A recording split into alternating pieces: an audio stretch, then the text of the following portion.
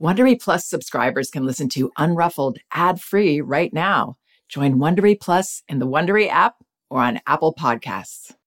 There's nothing like being totally engrossed in a good mystery or thriller. Audible has thousands of immersive audiobook titles to spark your imagination and get your heart thumping. Since it's summer, you might want to check out The Vacation Rental. Very well told and very unsettling. You won't want to turn it off. And since this is a parenting podcast, I should also mention that audiobooks are a wonderfully enriching experience for children because they aren't passive entertainment like other kids' media. They engage your child's imagination and can nurture both listening and language skills. As an Audible member, you can choose one title a month to keep from their entire catalog, including the latest bestsellers and new releases. New members can try Audible for free for 30 days. Visit audible.com/unruffled or text unruffled to 500-500 to try Audible free for 30 days. That's audible.com/unruffled or text unruffled to 500-500 today. You can count on T-Mobile to help keep you connected. After investing billions to light up their network from big cities to small towns, T-Mobile is America's largest 5G network. Plus, when you switch to T-Mobile, families and small businesses can save up to 20% versus Verizon and AT&T. Visit your neighborhood store or T-Mobile.com to switch. Plan savings with T-Mobile, third line free on essentials via monthly bill credits versus comparable available plans. Plan features may vary. Credits stop if you cancel or change plans. Hi, this is Janet Lansbury. Welcome to Unruffled. Today, I'm responding to a comment from my website where a parent reacted to an article called "Don't Leave a Testing Toddler Hanging." And this mom feels she's constantly being tested by her two boys, who are 3.5 and 18 months. She says that when she attempts to set reasonable limits, they usually ignore her. And she's just about lost her patience. Okay, so here's the comment from my website. Hi, Janet. I'm new to your blog, podcast, and book, but I'm finding everything excellent, helpful, and reassuring. I am a mom to two young boys, 3.5 and 19 months. I find myself doubting my every move and decision, and I feel like I'm messing up most days. I know my boys are testing me constantly, and I'm working so hard to follow the steps you've outlined. However, my question is, what do you do when they just don't stop? For example, whether I'm cooking dinner, getting dressed in the morning, doing laundry, whatever it might be, I'll say, I know you want to be with me right now, but I can't hold, play, read at this moment. I need you to go play, and I'll be with you very soon. I'll often take them by the hand or carry them to the area with books, toys, etc., and then return to what I'm doing. Without skipping a beat, they're back at my side, and the cycle continues. They think it's funny, and I undoubtedly lose my patience. What do I do in a situation like that? I feel like they just don't listen to whatever limit I've set. Thank you, Janet, for all the wonderful work you're putting out there. Parenting is the hardest job in the world. Well, I definitely agree. Parenting is a very hard job. It's hard, but it's also so rewarding because there's so much growth in this for us. There's just so much for us to learn about ourselves and relationships and our own childhoods and how to have the most positive relationship with another person. This is, of course, what we're striving for. So in this case, this mother is working on setting limits. What I think she's missing here is that when we have boundaries in a relationship, especially in a relationship where we're the leaders with our children, we can't expect our children to give us permission to have these boundaries. We have to insist on them in the nicest possible way, ideally. It sounds like what this mother's doing is she's trying to make it work for them. So even from the beginning where she says, I need you to go play, right there, it's not going to help to make it our responsibility to decide what our child does when we have a boundary with them, how our child handles that or responds to that, or what that leads them to do. Those things aren't our job. I mean, obviously, we want to have a safe area for them to be in, and a safe place for them to play. So we can baby-proof our house. Maybe we can baby-proof a room for them. They need that safety. But it's not up to us to say, okay, here's something you can do and keep them occupied while we're doing these really normal things that we need to do, like go to the bathroom, cook dinner, put the laundry away. The most important thing to understand is that we're not doing anything wrong here when we say, I'm not going to play with you right now. We don't even have to have a reason. It's nice to have a reason, maybe that we share with them, like, I need to cook dinner, or I want to go to the bathroom, or I need to do a little bit of work. Whatever it is, there's nothing negative that we're doing there by saying no to our child. It's actually extremely positive for a child to know that we don't see it as our job to keep them occupied and happy every minute, and that we expect them to agree with our decisions. We can't expect those things of them. I wrote another article called 7 Reasons Kids Need Us to Disagree. So instead of, I need you to go play and I'll be with you very soon, I would just say, this is what I'm doing, and I'll be able to be with you when I'm done doing this. And that's our boundary. Then the hard part, we have to hold ourselves together and not let ourselves get dragged into, oh no, they're not happy with what I've said, and they want me to do something else, and they really can't let go of me, and they're bored. None of those things are our responsibility. And one of the reasons this is so important, not only does it help children feel okay that they can also let go of us because we're not getting drawn into trying to please them or keep them happy, or not being comfortable with whatever feelings they have around us saying no to them right there. Not only do they feel that they actually have a confident, capable leader that can say no to them, but they also don't have to feel that temperature rising in our frustration, our very understandable frustration, when they're not just letting us do these normal things. We can start to feel like a caged animal when we aren't able to set our limits with confidence, knowing that our child is going to very likely disagree, get mad at us or cry or look like they're falling apart maybe. Especially if they know that these are things that we have difficulty with. So we have to remind ourselves that we have a right, that we're doing the right thing here. We're doing the right thing cooking their dinner, of course. We're doing the right thing going to the bathroom. Whatever it is, it's okay.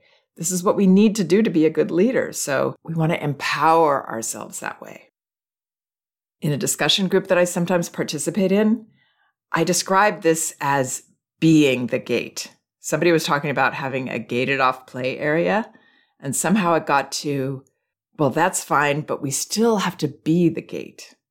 So whether our child is yelling at us inside their gated safe play area, or whether they're a little older and they're following us around saying, please, I want you to do this, I want you to do that, don't do this, I need you, or I need a hug right now. When we're doing the things that we need to do, we have to be that gate ourselves. We have to be able to withstand their disagreement with us. That's what setting a boundary is. And that's what being a leader is. This commenter says, I often take them by the hand or carry them to the area with books, toys, etc. So that's the part I would definitely not do, because that gives children a message that I'm really not that comfortable saying no to you and having you flailing here next to me or trying to draw me into doing what you want me to do. I'm really not that comfortable with it. I need you to be occupied. I need to make this work for you so I can take my space. I can't just own my own space. Instead, children need that other message. They need that strong leader message. So I wouldn't tell my child how they should handle the boundary that I set.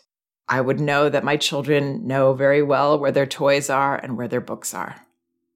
Ideally, it makes it easier if these situations are part of a routine. It makes it easier for children when they know, okay, this is what usually happens. At this time, my mother goes and makes dinner, and then maybe I whine at her while she's making dinner. But this same thing happens every day. Sometimes I'm able to see that she's not so drawn into my complaints and my whines, and I can actually let go of her. And then maybe I actually do go play and I have a really nice time and I do interesting things. That can only happen when we're strong enough for our children to be able to let go of us. That means we have to let go of them first, letting go of feeling responsible for pleasing them. So I hope this doesn't sound like I'm suggesting being unkind. It's actually very kind. It's very loving. It frees children when they know that we aren't at their beck and call every second, that we can be our own person, that we're partners, that we're human beings, people in this relationship. And that's the only way to have a positive, healthy relationship. We've got to be a separate person. We have needs too. And in this case, this parent is just trying to take care of her family, so that's not even a personal need. So if these children don't skip a beat and now they're right there at her side, she's got to keep going with what she's doing as best she can, knowing that maybe these first few times when she's doing something different here with her boundaries, and she's not letting herself be swayed or responsible for her children's response to her boundaries by keeping them occupied, then maybe the first couple times she's not going to get that much done.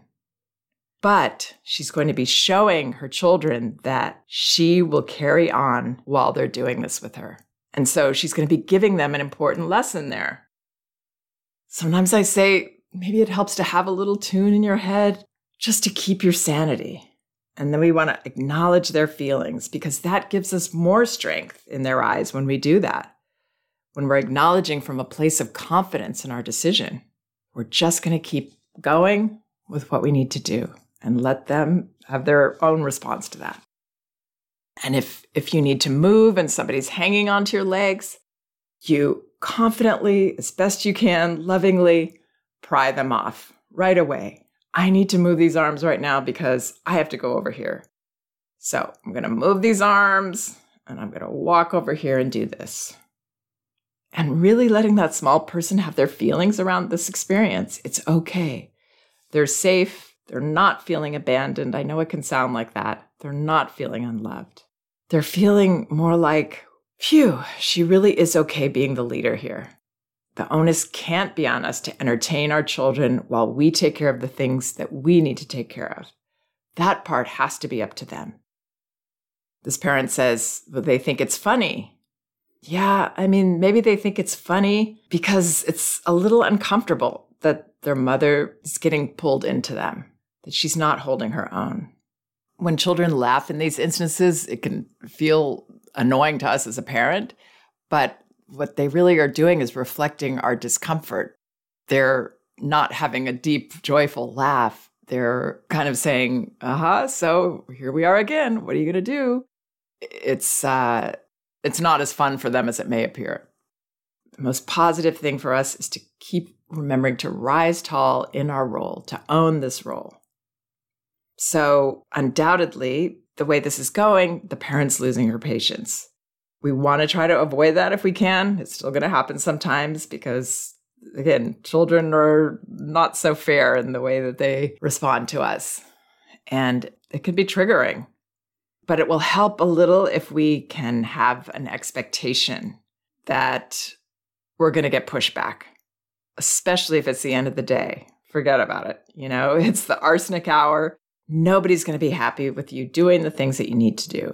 So expect that. Expect that it's going to be messy and sloppy, and none of that means that you're a bad parent. None of it means anything is going wrong here. In fact, it's a really positive exchange to have because children are using this limit to vent feelings from their whole day, and they'll sleep better if they get to do that. So really, this is a positive thing. And with that perspective, we're less likely to lose our patience. Because we're losing our patience when we're trying to make it work and we're trying so hard. And it's like we're trying to keep all these plates spinning in the air and it's just not working. That's going to be frustrating. So let it go. Do your part. Let them be uncomfortable. Let them be unhappy with your choice. This parent says, I feel like they just don't listen to whatever limit I've set. Right. So it's not that they're not listening, they're just not responding. Okay, sure, go do that and we'll go play. That sounds great. Yeah, unfortunately, that's not going to happen most of the time with children. It's not going to happen very often that children give us the green light for our boundaries. That can't be their job. So it can be a fantasy that we all have. I've had it, but it will help us to try to let go of that so that we don't get as frustrated, so that we can be happier. So I hope some of that helps. And again, if you want to read the article that this parent was responding to, you can go to my website, janetlansbury.com, and you can use the search function to find Don't Leave a Testing Toddler Hanging. Or you can actually Google Don't Leave a Testing Toddler Hanging, Janet Lansbury, and you'll find it that way. Also, please check out some of my other podcasts. They're on my website, janetlansbury.com. And both of my books are available on audio at audible.com. No Bad Kids, Toddler Discipline Without Shame, and Elevating Childcare, A Guide to Respectful Parenting. Of course, you can also get them in paperback at Amazon and an ebook at Amazon, Barnes & Noble, and apple.com. I also have an audio series called Sessions. These are individual recordings of my private consultations with parents discussing their urgent parenting issues.